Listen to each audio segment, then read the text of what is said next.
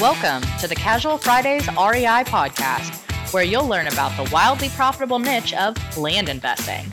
Active land investors Adam Southey and Justin Sleva are here to share their experiences with you so that you can learn how to build massive cash flow and huge profits from this highly lucrative niche. So without further ado, here are your hosts, Adam Southey and Justin Sleva. Hey, what's up, guys? I'm Adam Southey here with my co-host, Justin Sleva. And this is the Casual Fridays REI podcast. Today, we're talking about greed. Before we do that, though, I'd like to talk to you guys about your mail. We all know that getting your offers into the hands of people with land that you want to buy is crucial to the success of our business, and there's no better or cheaper way to do that than Rocket Print and Mail. Justin and I both run our business on it and couldn't be happier. It's quick, easy, and by far the most effective way to get your letters out. So go check them out at rocketprintmail.com/Casual Fridays. Nice. Happy Friday, sir. Hey, happy Friday. I thought for an instant here we were going to have a special guest today. It sounded like a good idea. I thought it would have been a really good episode, but the second it came out of your mouth, I knew it wasn't happening. Yeah. So, Jessica, we really miss not having you in our studio today and getting the wife's perspective of land investing. So today we're going to talk about greed. Yeah. Well, I think you should do give a little more on that. I mean, Justin and his wife had a lunch date today. We did. We had a nice lunch date. Went to Garcia's. If you've been to lunch with us, you've come into the office and had lunch. It's one of the two places we typically walk with people. We're one of the three, I guess, because we do boo race too. Mm-hmm. So, and then we had a nice lunch there. We went over to the little bakery/florist next door. Oh, you did? Yeah, man. Yeah, we went in there and checked to see what kind of delicatessens they had. She had a nice vanilla almond raspberry cupcake. Mm. I had a brownie that had been in a freezer that wasn't all the way thawed yet, but we enjoyed the nice little dessert, and we had a nice little sunny walk back to the office. And I said, "Hey, you should be on the podcast today, because I'm sure a lot of our listeners would love to hear the perspective from a wife." Mm-hmm. And she says, "Well, I don't know what I'm gonna say. I got nothing to say." I said, "They just want to hear your voice, and we'll throw you some questions." And that was a no. It's a straight up definite no. And I tried several different ways to finagle this one in there. She said no. No. So now she gets talked about on the show. Told her. She was worried she was going to get roasted if she did it. Now she gets roasted because she didn't do it. So our topic's going to switch today. We're going to talk a little bit greed. And this topic is kind of funny that I had it in two different sections in my little phone, because we know I keep notes of things I want to talk about. But the quote you brought today was, about Warren Buffett. So I'll let you tell the quote that you brought to bring this up, and it may not be word for word right now. Yeah.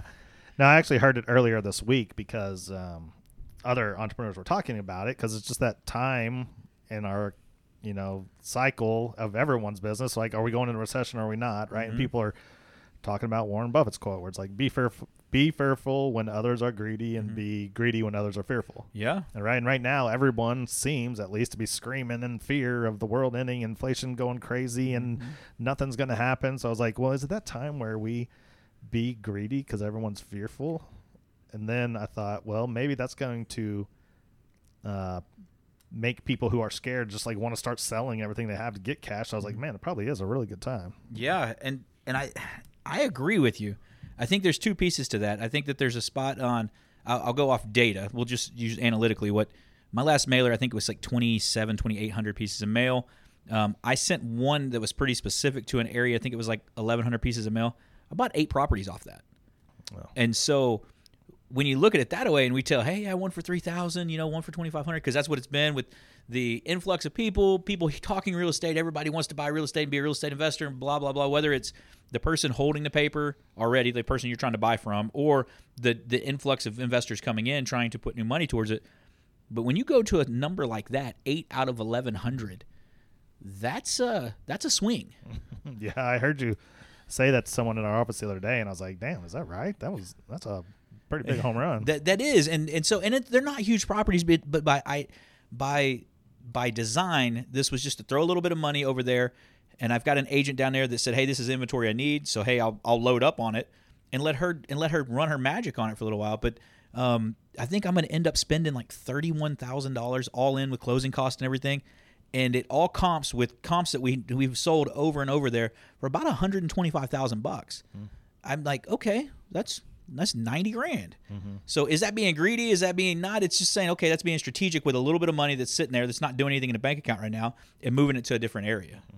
I think that's what that quote is about, right? It's not necessarily that you're greedy. It's just like, okay, everyone's scared. You need to start spending money on stuff, on investments, good ones too. Because the next part I was going with that is like, well, people are going to be like, well, if everyone's scared and you spend all your money on land, are you going to be able to sell it? Yeah. Well, we all know that good properties are still selling. Yeah. Good properties priced right with everything else that we always talk about are still selling. Oh, you're exactly right. And so if you have the inventory, you have to, and this is where one of my quotes comes in perfectly right here, and you segued beautifully. It's like we've done this 400 plus times together, but thank you for that. But I had greed causes blinders. Like you get greedy and it's, hey, I've got to make 200% or I've got to make a home run every time. When in reality, if you can take it back from the micro and looking at your one deal and say macro, say, okay, hey, right now things are a little bit different, like you said. So if it's a good property, how do I get it sold? Do I try to mark it up 150%, or do I say, hey, you know what? Let's cut it at a discount. Let's do it at 100%, and I just doubled my money. By any stretch of the imagination, a quick double is better than 99% of the investment world. Yeah. And so when you have that thought process, but us as land investors, we're freaking greedy, man. And so we put these blinders on and said, hey, if it doesn't make me 120, it doesn't make me 150, it doesn't make a 3x, it doesn't do this, I'm not touching it. Well, right now is the time where you might have to decide, okay, hey, again, I just said I bought a bunch of cheaper properties, spent 31 grand on 8 properties. That's not expensive stuff. But I know that's going to bring me back close to 90 grand. So what does that do for somebody in a salary for a year, 2 years, 3 years? What does that look like? Mm-hmm. Yeah, because we are so spoiled and like greedy, I guess, because when you think of any house investor, like they're looking 20%, I mean, 30%. 20, 25, yeah, is what I was going to say. And then when they do, they're screaming at the mountains how successful they are. Yeah. Right? And I just think, I don't know any land investor who was like, I'm a buy for 75 and sell for 100. Like, I'm going to do that all day. Yeah, we would go, why would you even waste your time? And I've said that on a couple deals this last week, and I feel bad about it, but and maybe if I was a fund and I had to make 8% or make 10%, it would be a different thing. But it's the idea of what we do on a normal basis. It's like, okay, hey, well, this money normally should bring back this.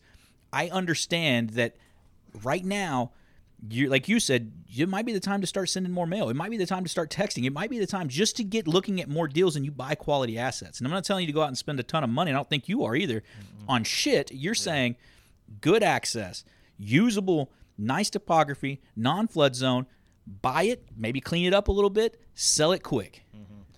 You always hear that too, that like there's more millionaires made in a recession than any other time, right? Yeah, I've never heard that before, but I'm listening to no. No, it's because I think everything's on sale. Yeah, if you have money, you can go out and buy it cheap. Yeah, that makes sense, especially when you use bank money or you're using like a appreciating asset or something to that nature. So if I bought it at 60 grand and all of a sudden, just by holding on to it through the recession or flipping it like a house or apartment complex or land, if you can land bank for a little bit, it goes back up.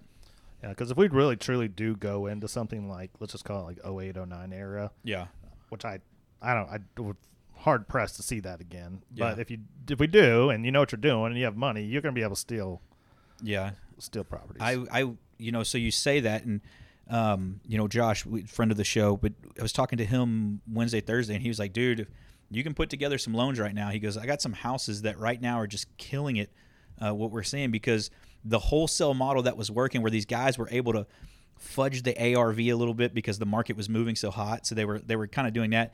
They were paying for houses. Right now, they're making $50,000 and $60,000 rips off these houses, but you're having to hold them a little bit. So what you're going to have to do is go in and buy them, rent them for a year, and then when the market stabilizes and they need to go back on the market, you're going to do really well. And so you see some investors already making that shift. But the reason I say that some investors there's some investors just washing out because they don't have the hold power. They've been used to making these $5,000, $10,000 quick assignment fees and dumping them off to people that were getting low interest rates and just going to hold them, and they weren't making any money. There was no equity in the deal. Mm-hmm. Yeah, you had kind of mentioned some the other day that I keep going back and forth in my head because you're like, I think we're going to see a lot of people wash out.